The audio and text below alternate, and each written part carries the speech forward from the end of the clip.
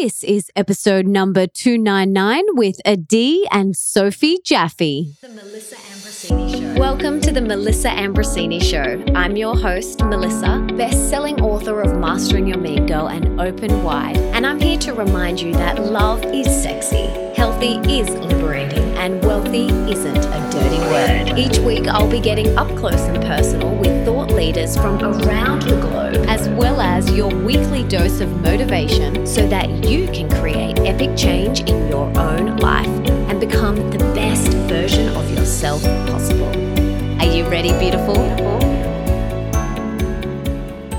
If you want to listen to my episodes one day earlier than they are released anywhere else, you have to download the app Himalaya and follow my show.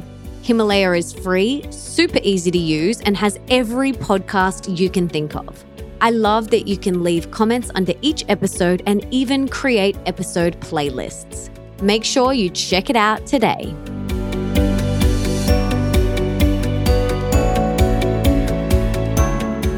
Dr. Adi Jaffe is a world-renowned specialist in mental health, addiction, and shame.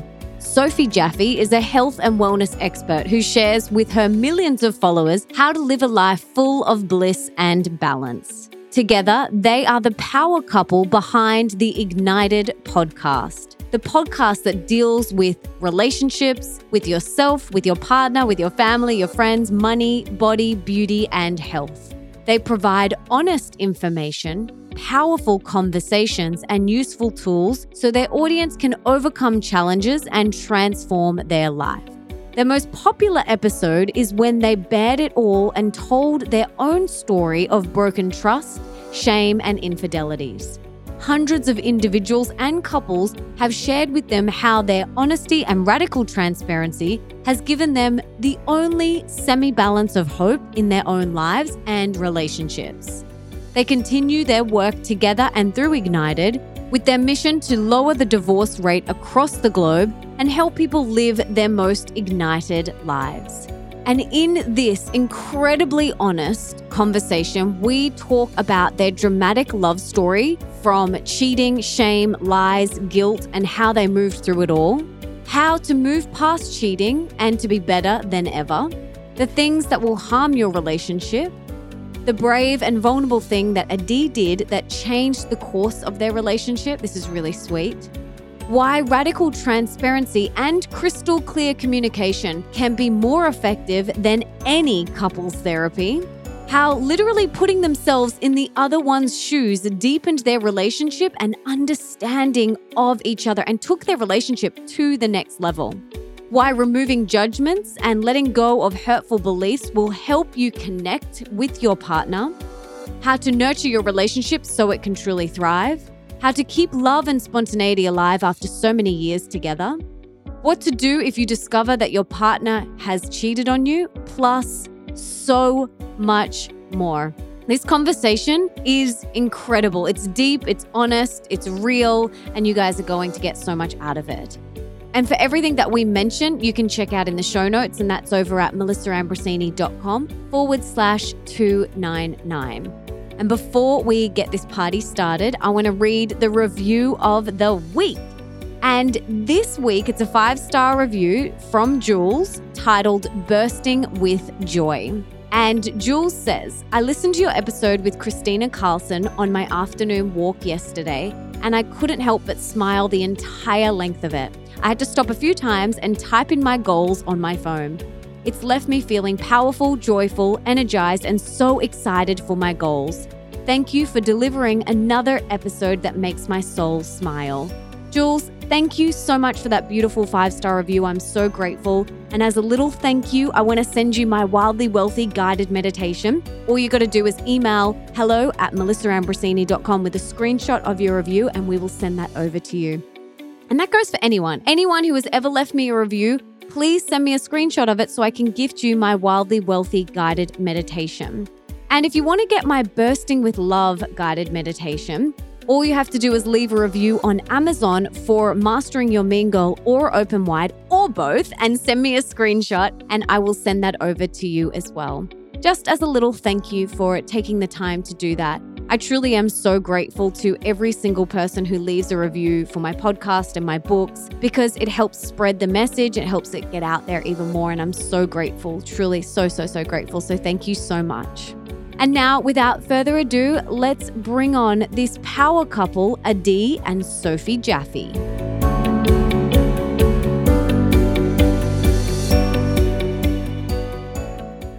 Beautiful people, welcome to the show. I'm so excited to have you here. But before we dive in, can you tell us what you both had for breakfast this morning?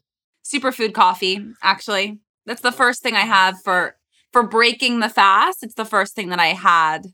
Adi walked in with the baby and handed me my superfood coffee. And it's just such a great way to start the day. It's so balanced. It has healthy fats and, caffeine, and it has superfoods in it from my company, Philosophy, and, a nut milk. It's really creamy and delicious and just gives me like the perfect boost and brings me to life kind of more slowly than just like shoving food in my mouth.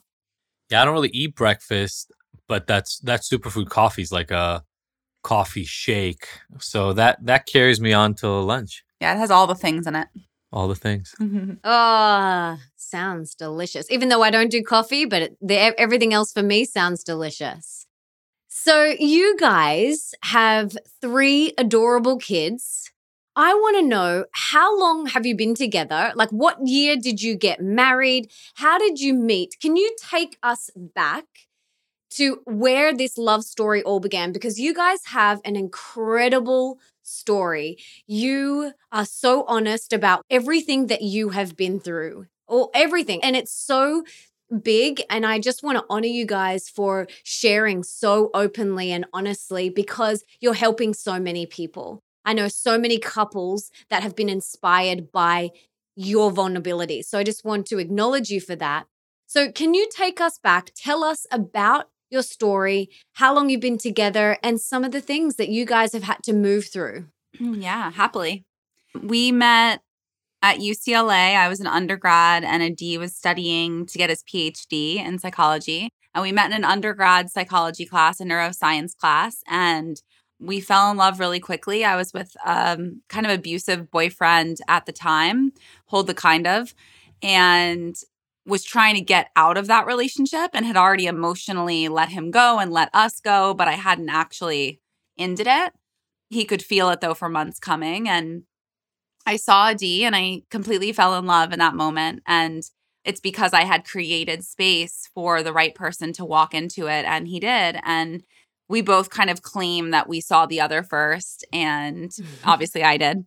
And and my side's coming soon. We formed a study group and started seeing each other a lot and couldn't get each other off our minds and just doing everything we could to be around each other. But it was a kind of a sketchy time since I had a boyfriend.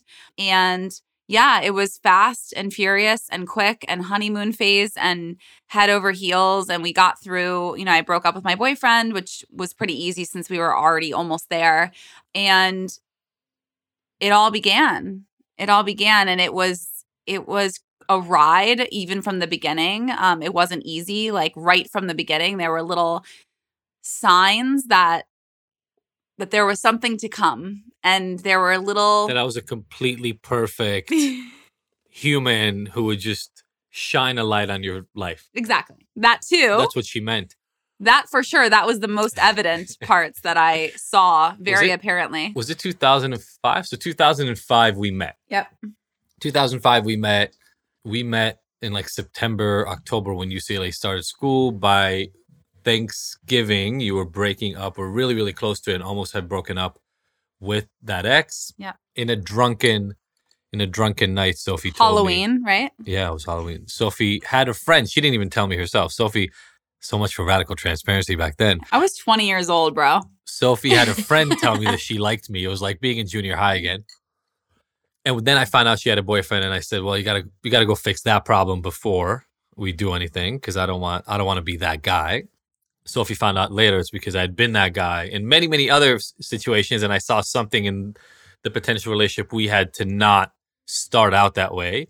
And then, yeah, we were inseparable. Like, I remember, it's kind of funny, but I remember the other day, I remember going to dinner with my friend Boris, remember? Mm-hmm. And literally being told by him in the middle of dinner, like, you guys got to fucking separate. Like, you can't just sit next to each other. Because we couldn't keep our hands on each other all the time. We're like kissing in the middle of dinner, like at this restaurant. And like all our friends were just like, can you just give us a minute? Like we can't even concentrate here. Yeah. So that's definitely how it started and was like that for months.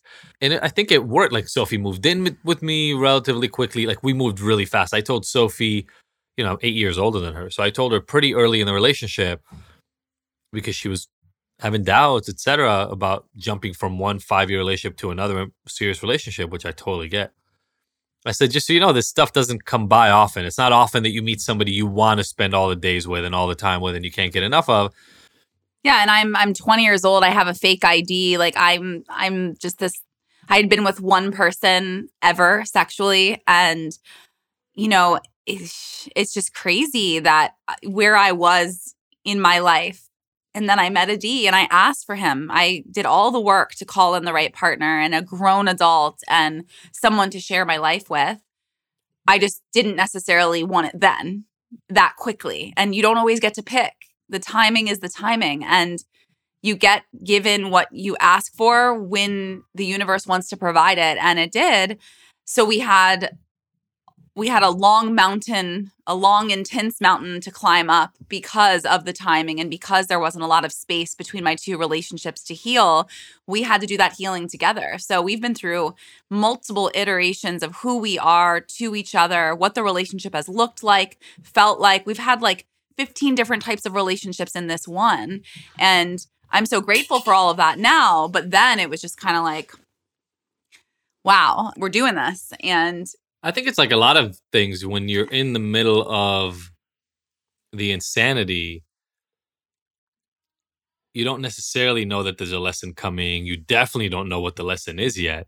So it was a challenge to do the work to recognize how much beauty there was going to be in the future. And there were a few times where we didn't know if it was going to make it. So I think the intensity scared me. The realness scared me.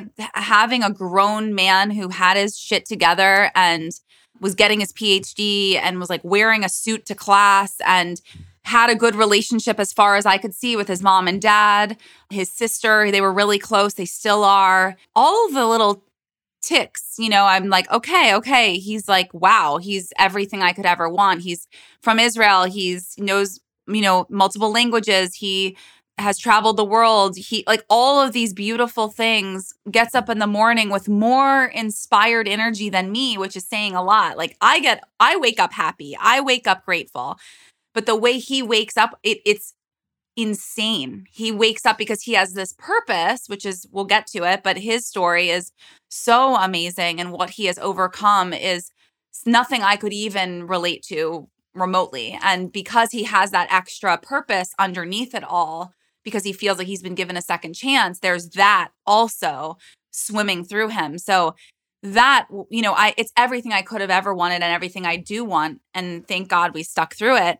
But as a 20-year-old who had been with one partner and had barely seen the world and had barely had experiences, it was a lot all at once. And I kept just being like, this is a lot. And he kept just saying, I know this is the real thing. And just so you know, I've been through X amount of relationships and I've seen it all. He has almost a decade on me and he's very evolved and been through so much. And he's like, just so you know, this is the real thing. And I don't know that I'll be here when you are ready to come back.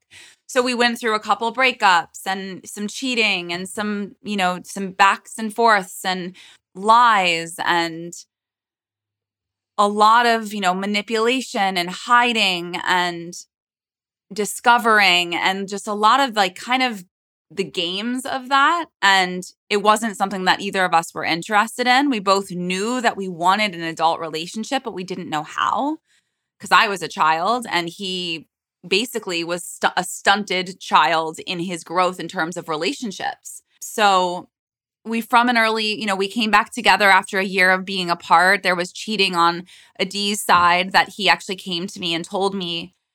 I already had a feeling, and he came to me and said, I've been seeing this woman. This is how it started. It started at school, and she approached me and I actually wanted to hook her up with my friend. And then all of a sudden we're hanging out all the time and she's threatening our relationship and wanted to be with me. And so they had a side relationship going on for a while.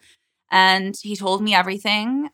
And I said, you've given me no choice. I have to break up with you. And I did. And then I got that year of searching and being alone and traveling and dating other people and all the work that I needed to do, I really got in that year period. And I really approached it in that way. And I had to say, this is it forever, even though there was a small part of me that was hoping that he would change and that I would grow and that it would all come back together because I knew what I felt. I was also open to saying, this is done and I'm going to go do my work and do me. And hopefully we find each other again. But if not, I'll be more than fine. So I'm going to go make myself whole. We've been together for 15 years. So I think we can tell every detail of the story that happened to us over an hour. But I'm just wondering, I mean, you've been in a long-term relationship. Like I don't know. I feel like there's so many phases to our relationship. The cheating and the year break was definitely a huge one. I think that was a huge pivotal thing for us to break up with the understanding that what you did was not okay and not respectful. And me standing up for myself, even though I didn't want to be a part, and then getting back together after that year of both of us doing a ton of work. Adi was going to yoga classes on his own. He was doing his own self-discovery, his own, therapy, same on my side, traveling, dating other people, both of us doing the work we needed to do for ourselves to be fully whole. And then we found each other again. How do you come back from cheating? How did you move through it? Well, there were several iterations of that even, but I would say as a whole, the cheating is not about me. Oh, say that again. Say it again. So if you step back, bird's eye view of cheating, and you look at the actual situation, the person who cheated is cheating because of their own issues and things they need to work out. It's not about the person they cheated on. Oh, goosebumps. Because I know so many people listening to this who have either been cheated on at some point or experienced, even if it was like not making love, even if it was just a kiss or something like that. And I know for me, it happened when I was very young and I made it all about me. I'm not good enough. I'm not worthy. It's all me. When really, when you have the consciousness and awareness that we have, you can see that, okay, Adi was obviously going through something. Like in order for you to cheat, you have to, have some serious like inner turmoil going on. Yeah. I mean, part of it was definitely inner turmoil, and I'm down to talk about that if that's relevant. But part of it was also, we had no tools. Like, I'd been in a bunch of relationships before Sophie, and Sophie hadn't, but neither one of us really had tools on how to deal with conflict, deal with disagreements. In healthy ways. Grow in a relationship.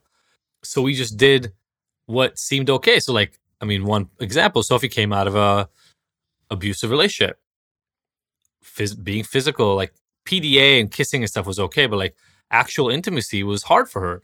And it sounds insane when I say it now, but in a weird way, I didn't want to push her, which meant that we weren't intimate often, or where we were, there was a lot of discomfort. It was kind of like she would cry because it would remind her of being sexually assaulted by her ex. And I didn't really know how to deal with that because nobody ever sat me down and said, even though I'm studying psychology, nobody sat me down and said, hey, when the person you love is crying in your arms while you're having sex, here's how to deal with it. So neither of us knew how to deal with it. We didn't really talk much about it.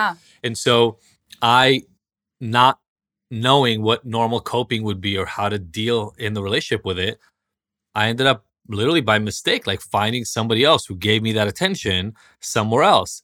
It was this girl who started talking to me at the gym, and I had a couple of single guy friends. I thought she would be a good match, but that's not what she was in there for, really. She needed attention for whatever reason also. So she started talking to me. I liked the attention. Now I wasn't pushing Sophie anymore for that attention because I was getting it somewhere else.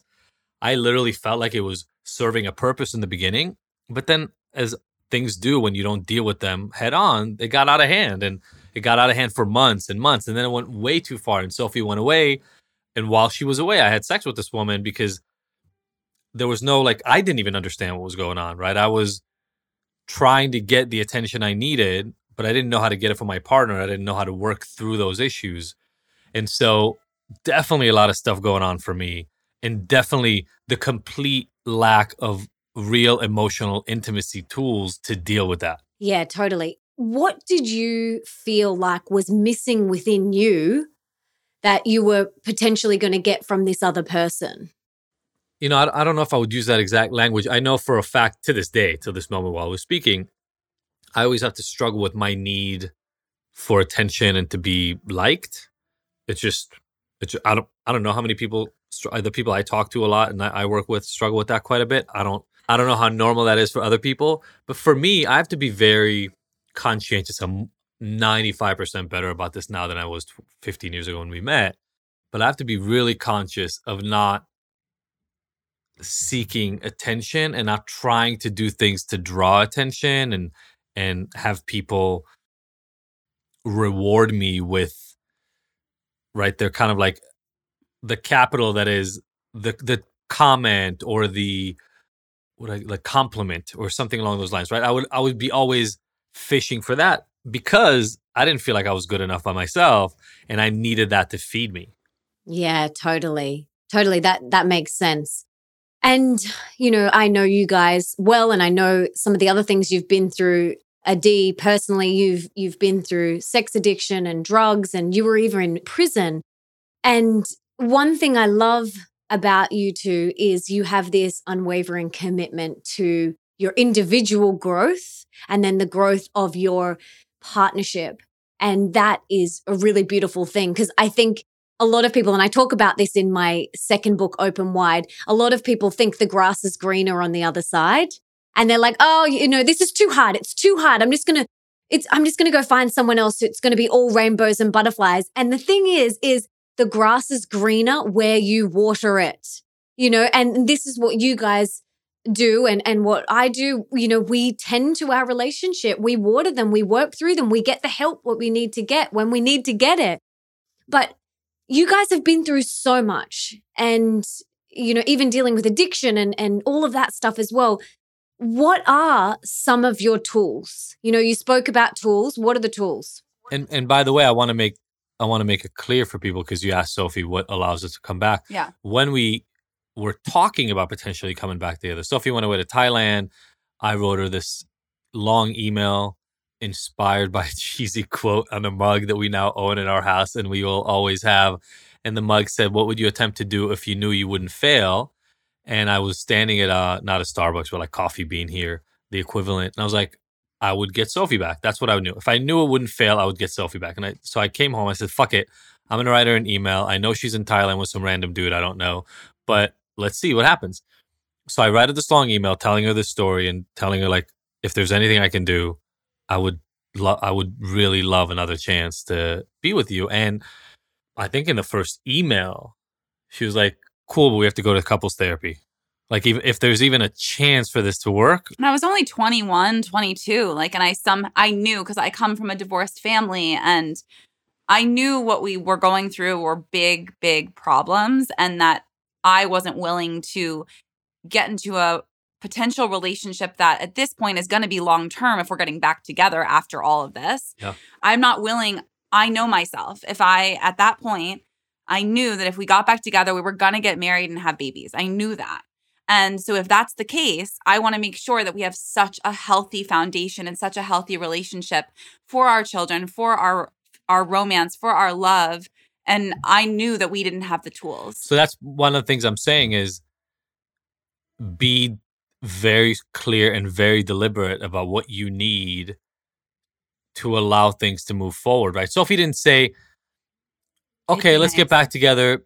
Don't you think we should get therapy? It wasn't like that. It was like, for me to feel safe, I need to go get couples therapy. Now, full transparency, you're talking about sex addiction, and that's actually, in a way, I think about it a little bit differently now than I did when we first started writing about it, because I've processed it so many times. But that whole need to be liked and wanted, etc., had been running since I was 9 or 10 or 11 or 12, right? And like so many other boys at the time, but so many other boys who become men, I had found ways of dealing with it without risk, right? So porn and anonymous sex and things like that just became ways of knowing that I'm not going to get rejected, right? Porn will deliver what you need it to deliver whenever you need it.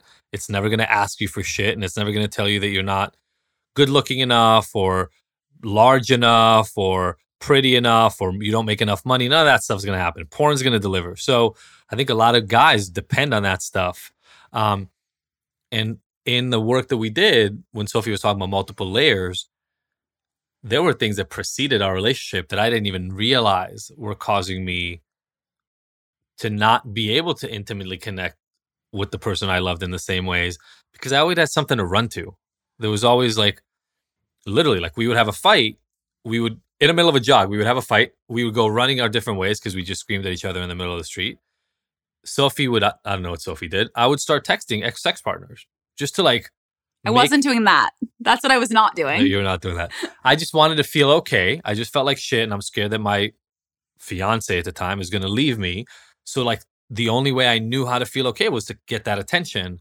And without tools, without knowing at the time that that's putting my relationship even more at risk and creating more of a problem. So we had a lot of layers of that for me. We were in this case study for multiple years. We were in therapy. We were in healing. We didn't even know what we were doing at the time. We just knew we were both psychology students.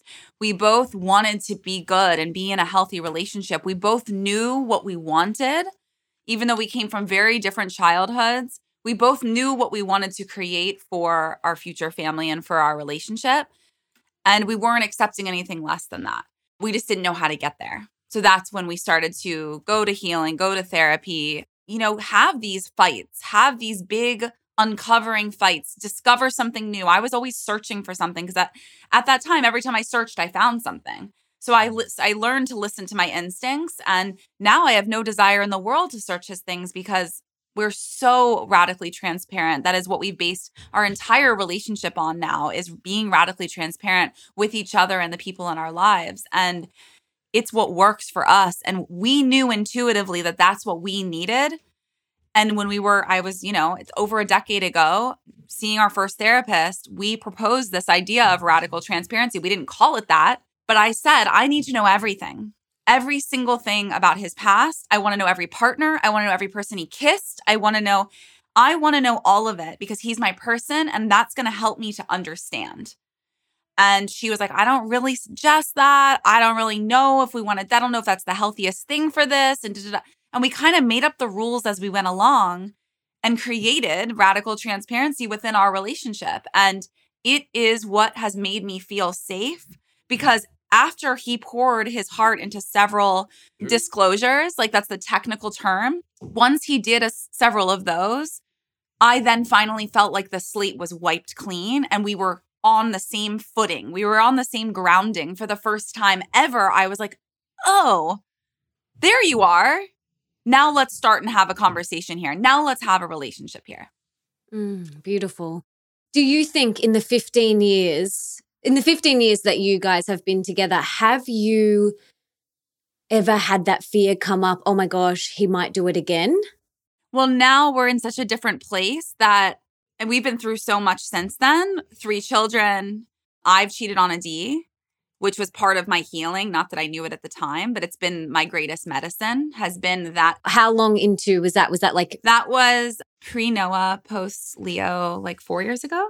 5 years ago? Oh, yeah. And this came what felt like out of the blue.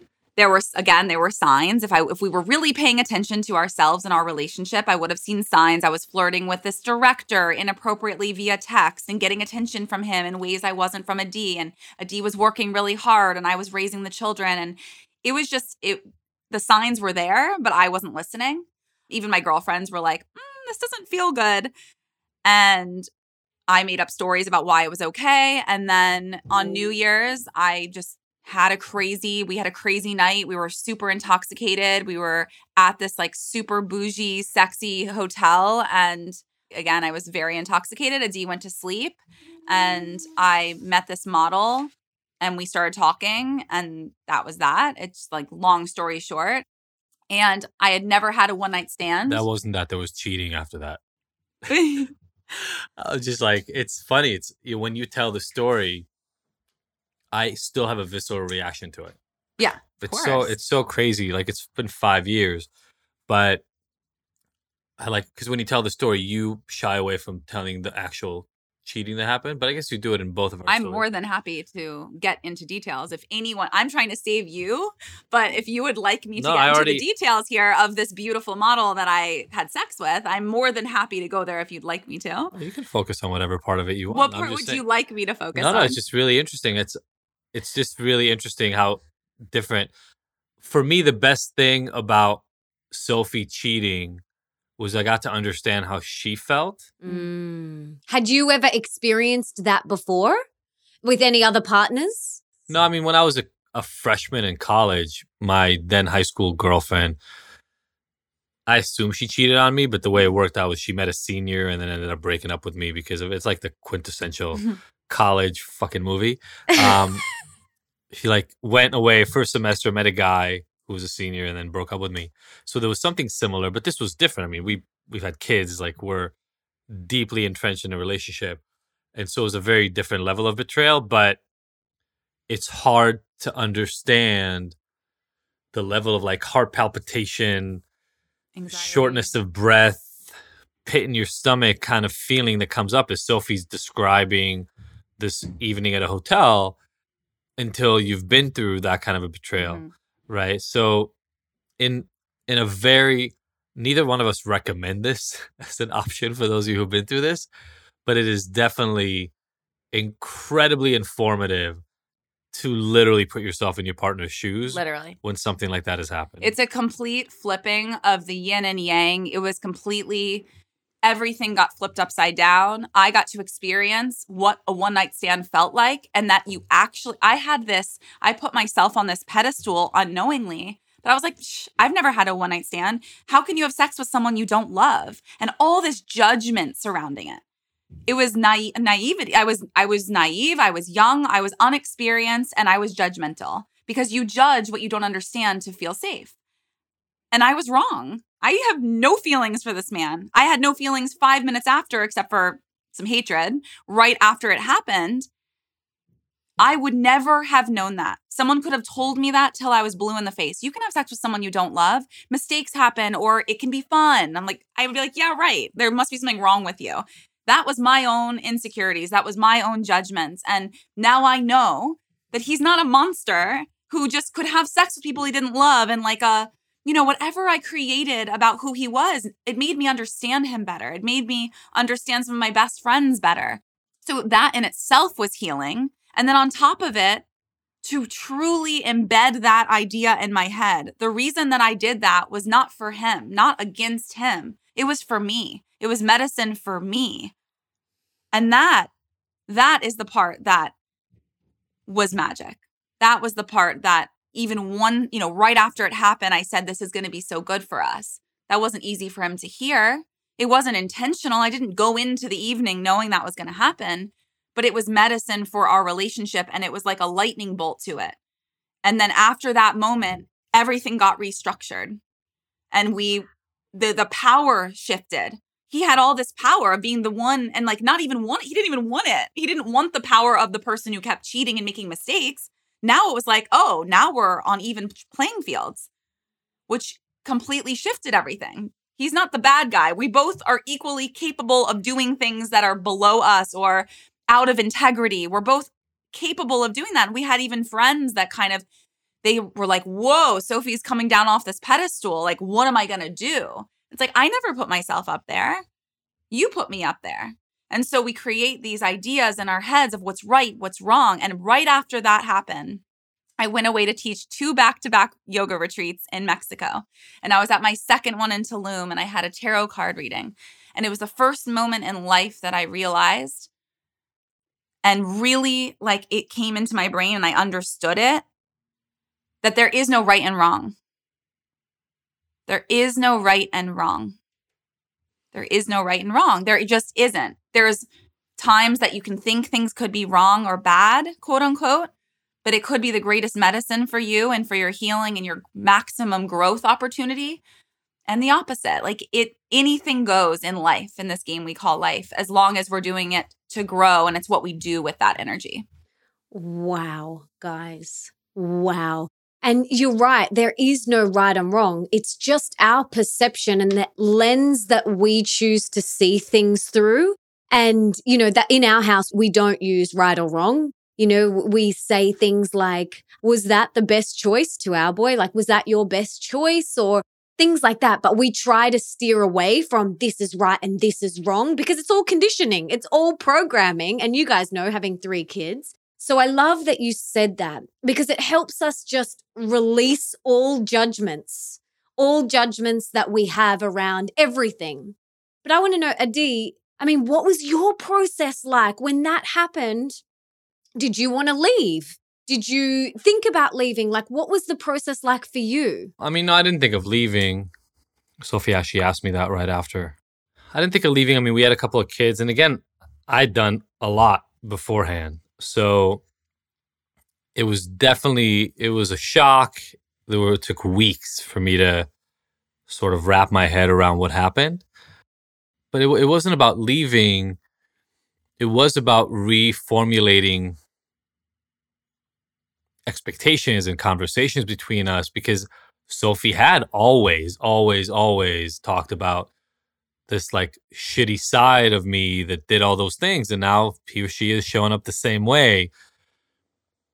And, it's much easier to talk about removing judgment out of everything than it is to actually remove judgment out of everything. I find to this day in conversations Sophie and I have still, it's easy to jump into judgment sometimes because it's there. Society drives it. Society tells you what's okay, what's not okay. The friends you hang out with tell you, push an agenda of what they see is okay and not okay. And I mean that in every sense. What shows you should watch, what clothes you should wear, how much you should weigh, what makeup or not you should wear. And it's insidious in how many ways it gets into our lives. And I do. I wear this bracelet that says fuck shame.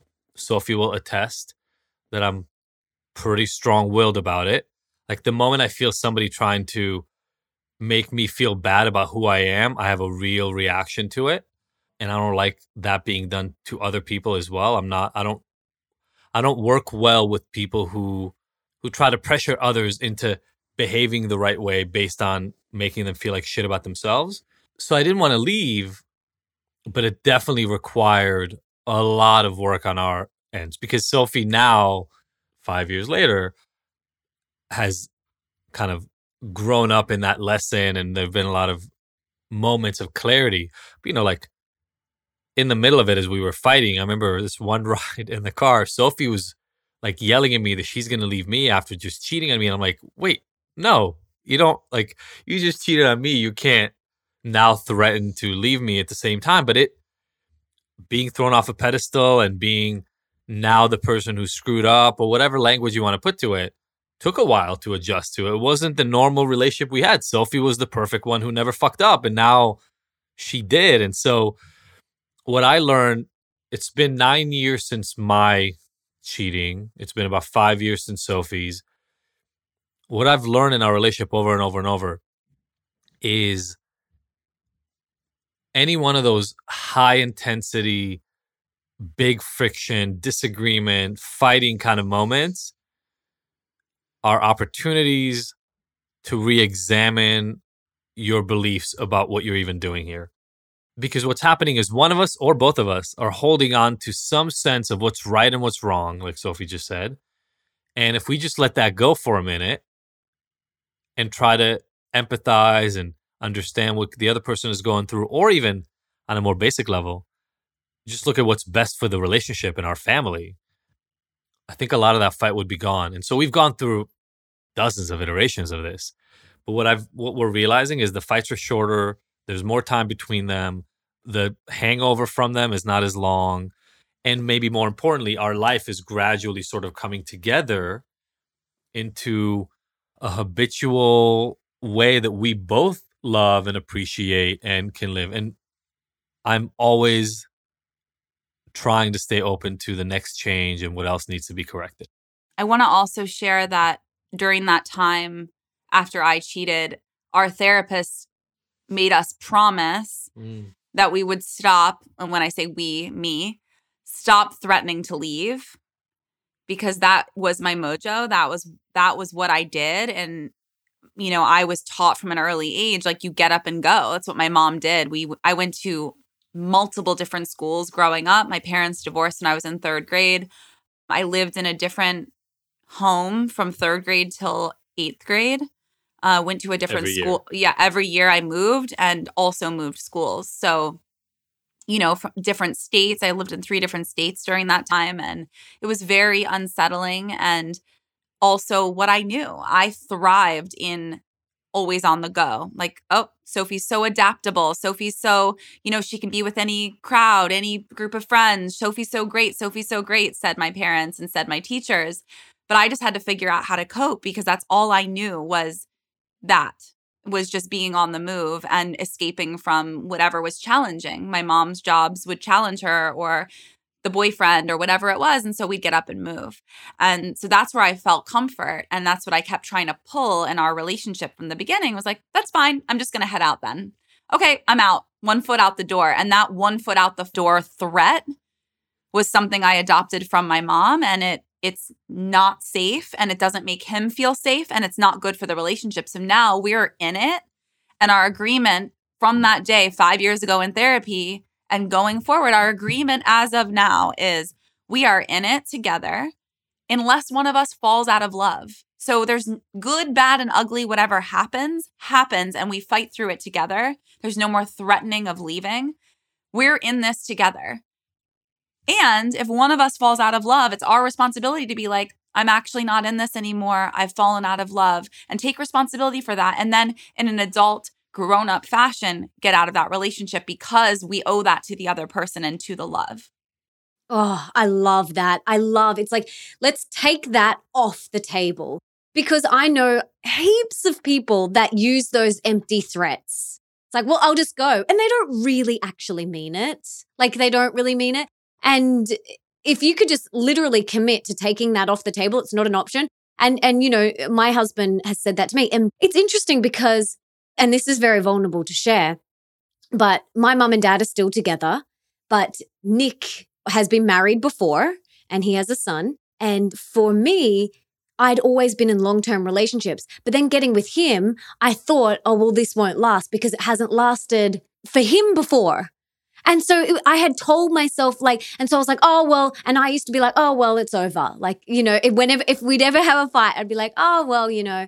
And then he's like, no. Unless one of us does not love the other person, he would say the same thing, like, hey, babe, we're in this till the end. And I was like, oh, yeah. Even though I grew up with parents that are still married, like, for me, it was like, oh, well, yeah, this is his second marriage. And I just made up this stupid story in my head.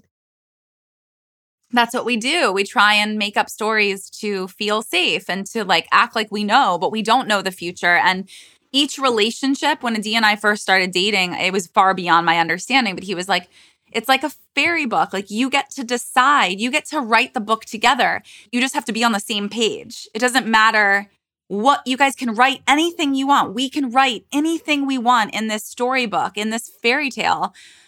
And it doesn't matter what anyone thinks, what anyone else says. It's up to us to just stay on the same page and keep communicating about this story as it's unfolding. And again, it was beyond my understanding then, but now I really get it. Like, your relationship is yours. It's just ours. And we get to make up the rules. There are no... I think that's the thing that happens with that judgment piece, and why I'm so against it is we were in different places in our lives when we met, and then we tried to join them. And then it clashed because you brought different expectations and I brought different expectations. Then we washed some of those away and we were able to come together.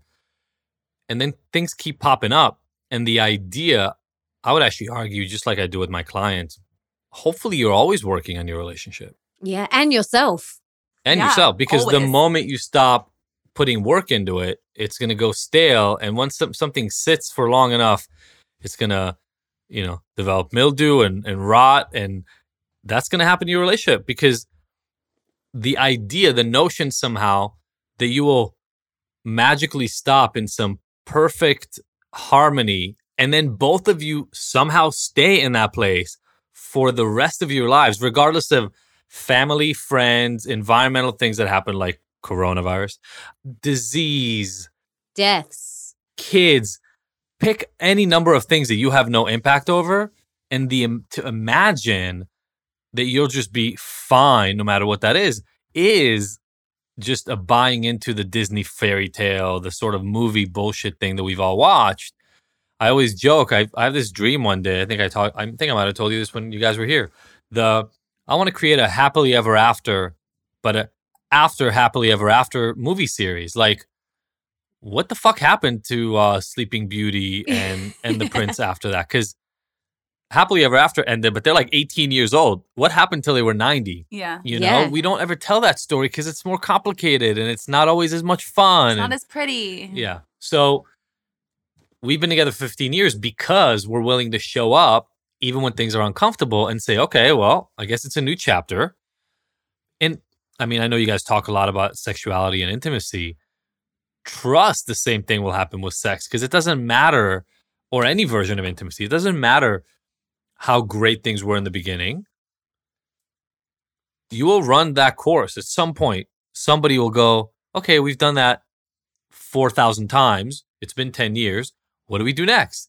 And if you're not ready to adjust and adapt and be sometimes literally flexible, but at other times just kind of emotionally not hold on, like not anchor down and say, but no, this is how you have sex, or this is how you go out to dinner. Or we don't do that because it's bad or gross or no. I think you have to let that into almost every area of your life. And just keep trying to expand and question, why do I feel uncomfortable when he brings that up? What is it about me that I need to look at? When he says that he wants to try that thing, why do I immediately close up? What is that feeling? And then when he says, let's try that other thing, and I feel expansive, what is that? And look at that and have conversations around this. And this is what we help couples do, is really feel comfortable in the uncomfortable, because this is your person. Yeah. This is your person. Totally. And you've committed to them and you love them. And yeah, there is going to be things that happen, like you mentioned. And I love that you guys are so deeply committed to doing the work on yourselves and then doing the work on your relationship as well. So what are some of the things that you do? Are you still seeing a therapist? Like, what do you guys do individually and together now to keep watering your relationship? Yeah. And it's funny you using that analogy of the grass not being watered and cared for. That's exactly what happened at that time. When I cheated on Adi, we weren't watering our relationship. There was work, there was kids, there was all these things taking our attention away from ourselves. But if we would have just put taken the watering can back again and started watering, it would have been all completely different. But yeah, I think now we're really into just maintenance, where when we have any issues that come up, we go and see a therapist again. We don't see a therapist regularly, but the minute that we start feeling uneasiness, we're right back in the room and we schedule 90-minute sessions and we go like week after week until we're like, feel good? Yeah. You too? Yep. Feel good. Okay. Now we can pick up our toolbox and do this on our own again. But there's a certain point, no matter how evolved you are, no matter how much self-care you do, where you just feel so frustrated and unable to move forward in certain conflicts. And that's okay. We're not perfect. So we definitely, sometimes we need a mediator, right? Like somebody to look at what we're both saying and be able to connect dots. Yeah. And then but we also, I think talk therapy is brilliant and amazing. But for us, what really has worked over the last 6 years now is doing MDMA together. It's like a medicinal, ritualistic experience that we share. And it's a ritual. It's a ceremony, and it brings us together. It's like mind-blowing. All inhibitions are gone. So you can just kind of speak the way you wanted to speak. Like there's no stress, there's no worries, there's no to-do list. You're just present. And it has been medicine for our relationship in terms of intimacy. It's helped me heal from a lot of my abuse, sexual abuse, fears, anxieties, and brought us together in really amazing ways. So that's something that we've done, is gotten creative with like different types of plant medicine, or like that, MDMA, talk therapy, and then taking care of ourselves and filling up our own cups with all the self-care. Yeah, I mean, we do a lot of work on ourselves, and we're both in the help wellness space anyway. So I actually get really fed by helping other people. And it always keeps reminding me of ways that I can check myself and get better. Mm-hmm. I mean, so I lead Ignited has, especially right now with everything that's going on with Corona, really stepped up our online presence. So we now offer 8, soon to be 9 weekly support groups for people. I lead 2 of them, and I have a bunch of other coaches that lead a couple as well. So every Tuesday and Friday when I check in with my groups, it teaches me and reminds me, and that's a very active part of my self-care. Check-ins too are great for us, like in between things, doing check-ins, like a 5-minute check-in, especially when we're feeling a little off or ungrounded or not connected to each other. Just kind of like whatever feels good. One person speaks, the other person listens and just shares. And we'll pick different questions, like what was the highlight of your day? What was the highlight of your week? Where did you struggle? How could I support you more? Yeah, I mean, we definitely alternate the questions that we ask. It used to be, where's our relationship really strong right now? Where do I feel like we can use some help? Finding out what I've done or talking about things that I feel like I've done where I've supported my partner and acknowledging things they've done. And really holding space for one another. The key of those check-ins is it's not a conversation. It's just a way to unload some information. Let your partner actively listen. So they're not doing anything. They're not waiting to respond. They're just you're talking and they're talking. So we can both just sit there and listen to what the other person is saying. Yeah. So that's been big for in-betweens. Yeah, beautiful. I love that. Because you guys work from home and you do business and life together. And now with coronavirus, we're all inside. So how do you make it work, living and working together?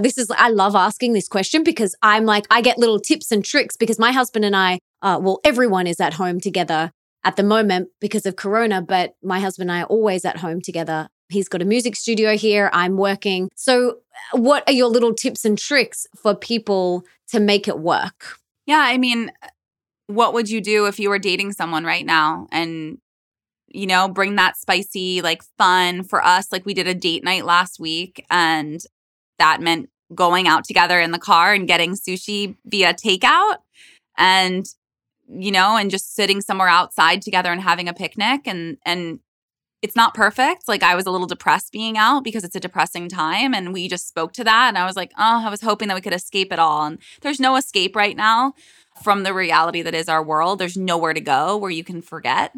So that was really hard for me. But it was also really nice to remember, like we drove in a D's convertible and we put the top down. And I clearly didn't care about my hair because I'm not getting a blowout anytime soon. So it was like fun and free. And I just he has a motorcycle. I was like, let's go on a ride. Like, who cares? We have nowhere else to be. Little things that are exciting, sending each other texts. Like that's something really great that I forget about, but we get into good, like we have a strong gift game when we actually get there. And it can completely transform your mood to get like a sexy, loving, sweet text from your partner, even if it's from the other room. The littlest things, the simplest things make a big difference right now. Absolutely. And always, Corona or not, send a nice, sweet, sexy text to your person right now. Don't even think about it because it can shift their mood, shift their day, make them feel wanted and connect the two of you, which will only then create energy for later on.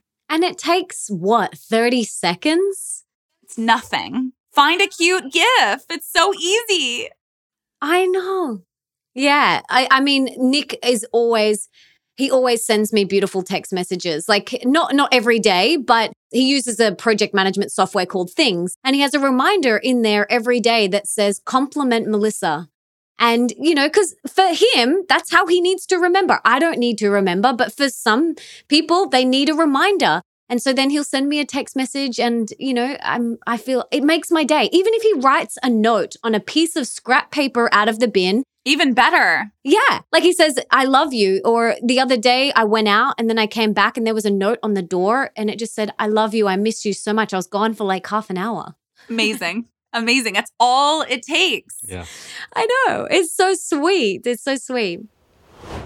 I have to interrupt this juicy conversation to tell you about today's epic sponsor, BetterHelp. For those of you that have been following me for a while will know that back in 2010, I hit rock bottom and ended up in hospital with my health taken away from me. I was dealing with a whole host of physical health issues, which you can read about in Mastering Your Mean Girl. But I was also dealing with some mental health issues from anxiety, panic attacks, eating issues, and depression. So that was the first time I started seeing a therapist, which helped me so much. From there, I have worked with so many coaches, counselors, therapists, and mentors who have all been very supportive for my growth and evolution. This is why I'm such a massive fan of getting support when you feel you need it. Some people think that you have to do this thing called life alone, but let me tell you, you don't. You don't have to do it alone, and reaching out for support is okay. In fact, it's very brave and courageous. This is why I love BetterHelp, which connects you online to over 4,000 licensed therapists, counselors, and caring professionals that specialize in the issues that you want to talk about. Now, another epic thing is that your sessions can be done via video, phone, chat, or even text if you don't feel comfortable doing a video conversation or even a phone conversation. And you can communicate with someone within 24 hours, which is great for those times when you feel you really need to talk to someone quickly. And sometimes booking in with someone in person can take weeks. I know that's been the case for me. And all you need to do is fill out the form online and they hook you up with the best person for your needs. How awesome is that? And we are giving the MA Tribe 10% off your first month with the discount code MA Tribe. And if you're currently struggling with something, please reach out and get support with BetterHelp.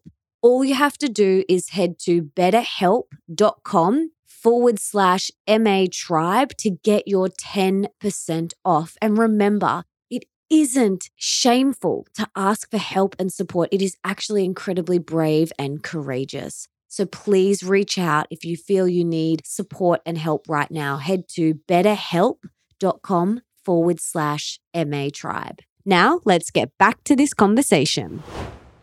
I would love to hear for someone who may be just finding out that their partner has cheated on them. What advice do you have for them? I mean, the first advice is going to be a plug. Listen to our story on our podcast. Yeah, we'll link to it in the show notes for you guys. Wonderful. Thank you. And because the first thing, you feel so alone and isolated and judged and ashamed and all that. And so the first thing is to realize you're not alone. And the second thing, which is a big reason why we do all this stuff, is to recognize that the death sentence for your relationship has not been written. This doesn't have to be over. Now, again, both partners have to be willing to step the fuck up and do the work. It's not, nobody's going to fix it by snapping their finger, but there can be a beautiful, and maybe even a lot of growth. So maybe even a better relationship than there was before if you sit down and you do the work to unravel why this happened and what's underneath it. I think that's the first important thing. Then comes some of the tools we talked about, like find somebody you can go talk to, because doing this alone is not recommended. I'll kind of pitch. Ignited does a lot of work around this stuff. So Sophie and I have a relationship workshop. Because of Corona, we just lowered the pricing on everything. So we just made a $43 a month subscription for all the workshops and all the courses that we offer, because Corona and people just need help right now. So we have a relationship, we have a family workshop, I have an addiction for people who struggle with sex addiction or alcohol or drugs addiction and things like that. So kind of orient yourself, find resources, and just dive in. I wrote an article for Women's Health magazine, for Mind Body Green, for a couple different publications. So you can just search Sophie Jaffe sex addiction and you'll see those, or they're in the show notes. But I have a bunch of online stuff. And then, really listening to our story on Ignited podcast, and then going to our relationship course, as Adi said, on Ignited website. We're here as resources. There aren't a lot of people that talk about the positive aspects to staying with your partner after there's some cheating, whether you're married or not. there are a lot of positive aspects because you learn from it. You see the person's darkness. You see their shadow. You see your own shadow. You see your own darkness, and you let yourself be seen from that place. So immediately, vulnerability, intimacy, right there. So for leaving at that point, it's like, oh, now you're broken open. And now you have to heal and put yourself back together. But what if you healed together? And it won't be at the same timing. But if you can commit to staying in that vulnerable place together and finding a great therapist and saturating yourself in the tools that we just provided, and, there's a million more, that's really what it's about. It's not that what he or she did was bad, quote unquote. Get away from that thinking and say, what is the lesson here for me? What am I here to learn? What is the karma here between Adi and I? What are we meant to learn and share in this moment? And if you can bring it back to a learning moment, then it's not about being a victim or falling into I'm so ugly or fat or da-da-da, or he wants other women, or I'm not good enough in bed, or, my dick isn't big enough. Stop making it about you. Where is the learning and where is the growth opportunity? Totally, because there's always growth. And when you are with with your partner that you've chosen to be with, they are your mirror, and they are a beautiful opportunity for you to face your shadows. And, Nick and I, we say this all the time. He's like, you're my biggest teacher. And we have been through so much together, and we have grown every time. And I love what you said, going back to the very start of our conversation. There's been 15 iterations of your marriage. And I feel the same too. I almost feel like it's every day is a new iteration. Every day we learn something new about each other. We discover something, and almost each hurdle, or I call them road bumps, anytime we go over a road bump, on the other side, it's smooth. And we learn so much. And even just, these past couple of weeks of being in the house by ourselves and with his son as well. It's all this uncertainty, there's been heightened emotions, and we've grown again. And so anyone listening, I want them to know that whatever you do experience in your relationship, even on your own, whatever you experience, they are opportunities for growth. They are opportunities for you to get to know yourself deeper and for you to deepen your relationship. Now, we're not talking about domestic violence here. We're not talking about that. We're talking about, just some of the common things that we all experience in a relationship or a marriage. And I just love how transparent you guys are. You're helping so many people. And it really is so beautiful because, I've had friends come to me who have gone through cheating, and I'm just I send them to your work. I'm just go and listen to this episode. Go here. So I want to thank you for that. Yeah. Thank you. And thanks for having us and having this conversation. We live in this age where it's always really easy to put on a smiling face and only talk about the shit that's working out. It just doesn't serve anybody. So, we try to talk about as much of it as we can. Yeah, thank you, guys. I have a few more questions that are not related to cheating or relationships, but more wanting to get to know you guys a little bit deeper. So I want to know, and this doesn't have to be about relationships, but if you could put one book in the school curriculum of every high school around the world, besides your book, Adi, let's presume that's already in the curriculum. What is one book that you would each choose? It's tough. I think I would do the 4 Agreements. Oh, yeah. So good. It's the closest thing to my Bible. I'm not religious, so it's the closest thing to what I would call my Bible is the 4 Agreements. It's just it impacted me when I was in high school, actually. And I was oh, yeah, this is it. And I just think that if everyone in the world were prescribed that, then it would be a much more connected, collaborative, less ego-driven, less judgment kind of place. Absolutely. Man, I have a hard time picking a book. I mean, the couple that just jump out to me, and they're dystopian. So I'm sorry for maybe this is the right time in history though to say this. I'm having a hard time between A Brave New World and 1984 as my two options. But yeah, it's funny. On the other side of Sophie's conversation is the fact that really developing self-awareness and understanding where you fit into the world and how much of that is made up for us. I really discovered a lot of that in those 2 books. So sorry, I'm giving 2 books, but those are my 2. No, it's all good. I mean, this personal development world, self-awareness, like it's the best thing I ever did. And for me, it all started in 2010, so 10 years ago. And it took me hitting rock bottom, like completely just losing my health. I was depressed. I had an eating disorder. And I am so grateful for that dark time because I wouldn't be where I am today. I wouldn't have the level of awareness and consciousness and spirituality that I have now. So if you're listening to this and you have been thinking, I want to really work on myself, I want to dive deeper into self-awareness and meditation and things like that, just do it. Now more than ever, we need more people to wake up and rise. Absolutely. Okay, so how do you guys, I know you're both very much into wellness, you're very much into self-care, you have 3 young children. How do you take care of yourselves in the morning? Like, do you have a morning routine that you each individually do to prime yourself for the day? And how do you do it with 3 little kids? We do, and they're like total opposites. Night and day. Total opposites. So I have to work out pretty much every day. I'm starting to feel right now because the last 2.5 days have been rough. But when the kids are in school, I wake up at 5:40 and I start working out. So I have a morning ritual. I do my 5-minute journal and then the productivity journal that goes along with that. Then I go to work out. In our gym? Yeah, I used to go to the gym. Now I just put stuff in our garage, so I get to do it there. But I spend that first hour and 20 minutes of every day with myself. So there's a very short meditation in there along with the 5-minute journal, but it's really about gratitude, what I want for that day, a little bit of meditation, a little bit of planning, then going into a workout. And then as Sophie mentioned, my ritual is right when that's done, I go upstairs.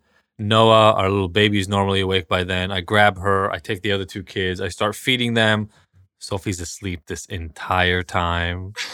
And the kids? Yeah, they were asleep that whole time. Yeah. Our oldest isn't. Our oldest normally wakes up and reads while I'm working out. But then 7 o'clock, I do that. By 7:30, they're out the door. So really from like 5:40 to 7:30, I have 2 hours of fully scheduled mornings. And that's when I make that superfood coffee that Sophie talked about in the beginning. Bring that to her like 8 a.m. Now, during quarantine. Yeah, I guess it's like 7, usually it's 7:20, 7:30 by the time she's ready to kind of get up. Normally, and that's, I mean, you can set a clock to that ritual normally when things are running. Yeah. I'll let Sophie tell hers. Yeah, I mean, I've been in wellness for so long. It's just ingrained inside of me. I was certified yoga instructor, personal trainer, and a raw food chef by the time I was 20. So for me, this is my world. This is, I was eating superfoods before anyone even talked about them. I was taking them and herbs and adaptogens. And so this has been my world for over 15 years of wellness. And I've gone through different iterations in that, just as our relationship. There were times when I had to work out every single morning and get to the gym. And now with 3 kids and being in this phase of my life and really honoring who I am as this version of who I am, a 35-year-old woman who has multiple businesses and 3 children, what my body's craving more than ever is more yin and easing into the day slowly. My body wants more sleep. It wants to restore. I am, from the minute I do get up to the minute I go to sleep, I am firing on multiple syllables, from parenting to all of it. And it never stops. It never stops. So I'm managing so many people and things and businesses and nannies, and it's nonstop. So for me, what I crave is a slow start. So it's superfood coffee. It's kisses from my children. It's emerging slowly, giving them a really great foundational start to their day, which is like love and nutritious foods and a solid mom and dad to be around. That's really like my intention for the morning, is making sure they feel that as they start their day. And then once they go to school in a normal life, once they go to school or start their day here as they've been doing, then I can take my time. But I need to make sure that they're happy before I do my own stuff. And then once I know that they're in the places they're supposed to be and everyone has got a taste of mommy, then I can start my day. And then lately it's been just going in the sauna, reading, journaling, setting intentions for the day, moving my body a little bit, some Pilates or yoga or whatever intuitively feels good. But I don't really need more than 20 minutes to work out now. I'm just past the point of hour-long workouts. And I love to run when I feel like it. I love to do intuitive movement. So if you ever take my class, I teach online now every week. And yeah, that it's just all about following your intuition. So that's really what my practice is. And it's much more about rituals, honoring the moon, honoring the cycles that we're in, looking at astrology, like really trying to get the bigger understanding of what all is happening in life. And that helps me not feel so it makes me feel small, which I want. I like to feel small in a big, huge galaxy of things happening. Oh, I love it. Thank you guys for sharing all of that. Now, what is one thing you have never been asked that you really want to talk about or have wanted to be asked? This is hard given how often I talk for these things. Yeah.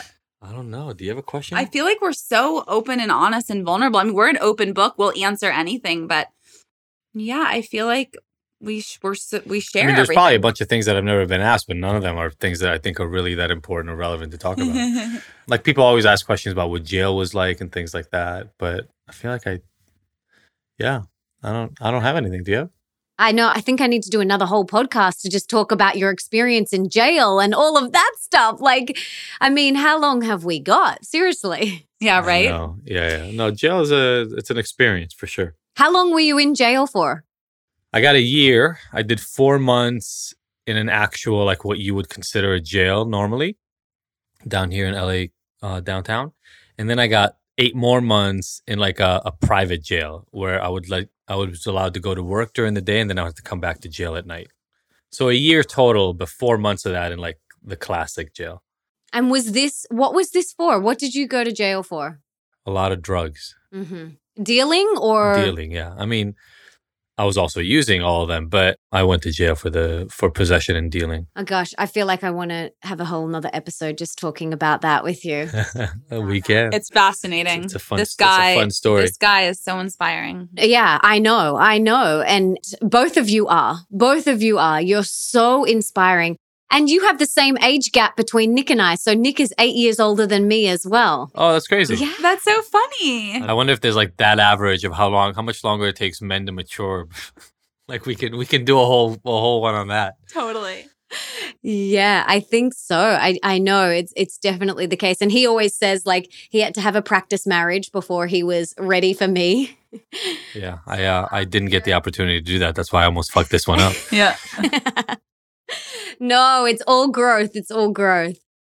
Guys, you have shared so much. Before we go, is there anything else that you want to share? Any last parting words of wisdom or anything else you wanted to talk about that I didn't get to ask you? I think I just want to really drive home that there is no perfect, that the people that you idolize struggle so hard, just like anyone else.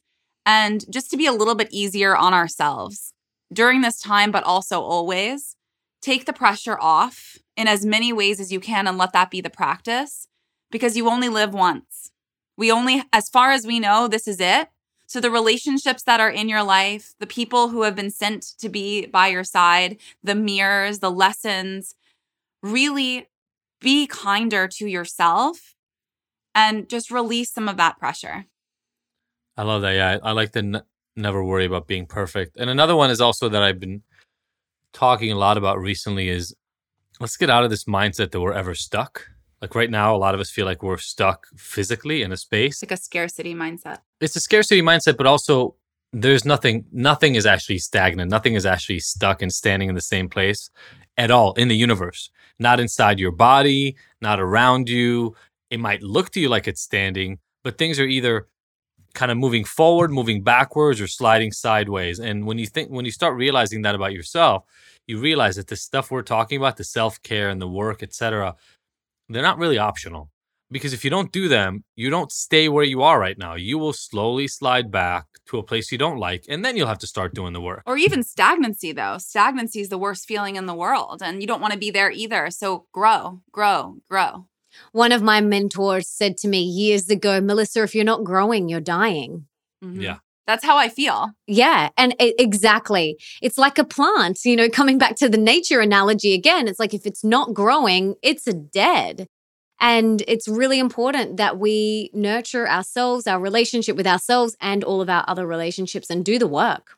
Guys, this is amazing. You give so much. You are of service in so many ways to people through books, podcasts, programs, both your social media platforms. You are giving and you're of service to people. And I'm a big believer in service. I feel like our purpose here in life is to be of service to other people. So how can I and the listeners give back to you? How can we serve you today? For me, it's just share the message. It's just about if you know somebody who's struggling with some of these issues that we've talked about, maybe it's you, maybe it's your partner, maybe it's somebody close to you. Don't just take the lessons for yourself. Let's share. Let's reduce judgment for everybody else. And let's make everybody understand that we're here for their journey and we're here to support. Beautiful. I love that. Adi and Sophie Jaffe, you guys are just so beautiful. I am so grateful to have you in my life and to have been able to come to your house in LA and do our episode where you interviewed Nick and I, which we'll also link to in the show notes. I'm so grateful to have you guys in our life, and you guys are a couple that we admire and we respect and we love and we get motivated by. You guys are such a big inspiration to us. So thank you so much for being here and for sharing so openly and honestly. We love you guys so much. Thank you so much, Melissa. We love you guys and feel the same about you guys. See you soon in the flesh. Yes, can't wait. Bye, love. Bye. I loved this conversation. I hope you got so much out of it. I am just so grateful for their honesty, their transparency, and for sharing so openly and from their heart. I think we all could learn so much from these guys. And I don't know about you, but I just got so much out of it. I truly did. And if you did too, please subscribe and leave me a review in iTunes or on your podcast app, because that means that we can inspire and educate even more people together. And it also means that you could potentially be the review of the week for next week, which is pretty awesome. Don't forget to email me a screenshot of your review to hello@melissaambrosini. And as a thank you, I want to send you my Wildly Wealthy guided meditation.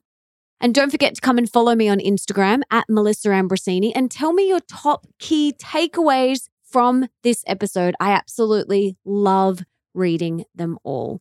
And for everything that we mentioned in today's episode, you can check out in the show notes. And that's over at melissaambrosini.com/299. And you can also listen to all my other episodes there too. And I need to tell you about my Friday Love Note newsletter that I send out every week. Now, this is like an MA Insider personal email from me, which is information that I don't share anywhere else. So it's usually filled with a personal story from something that I'm going through that week and 5 things that I'm currently loving and using. So these are really personal emails that you get when you sign up at melissaambrosini.com. So if you want to become an MA Insider and get all the juicy information on what's going on in my life personally and things that I'm just currently loving, it is the most up-to-date and juicy information that you can get. So head to melissaambrosini.com and sign up to my newsletter. And before I go, I just wanted to say thank you so much for being here, for wanting to be the best, the healthiest, and the happiest version of yourself, and for showing up today for you. You rock.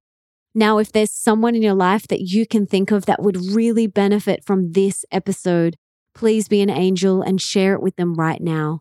You can take a screenshot, share it on your social media, email it to them, text it to them, do whatever you've got to do to get this in their ears. And until next time, Don't forget that love is sexy, healthy is liberating, and wealthy isn't a dirty word.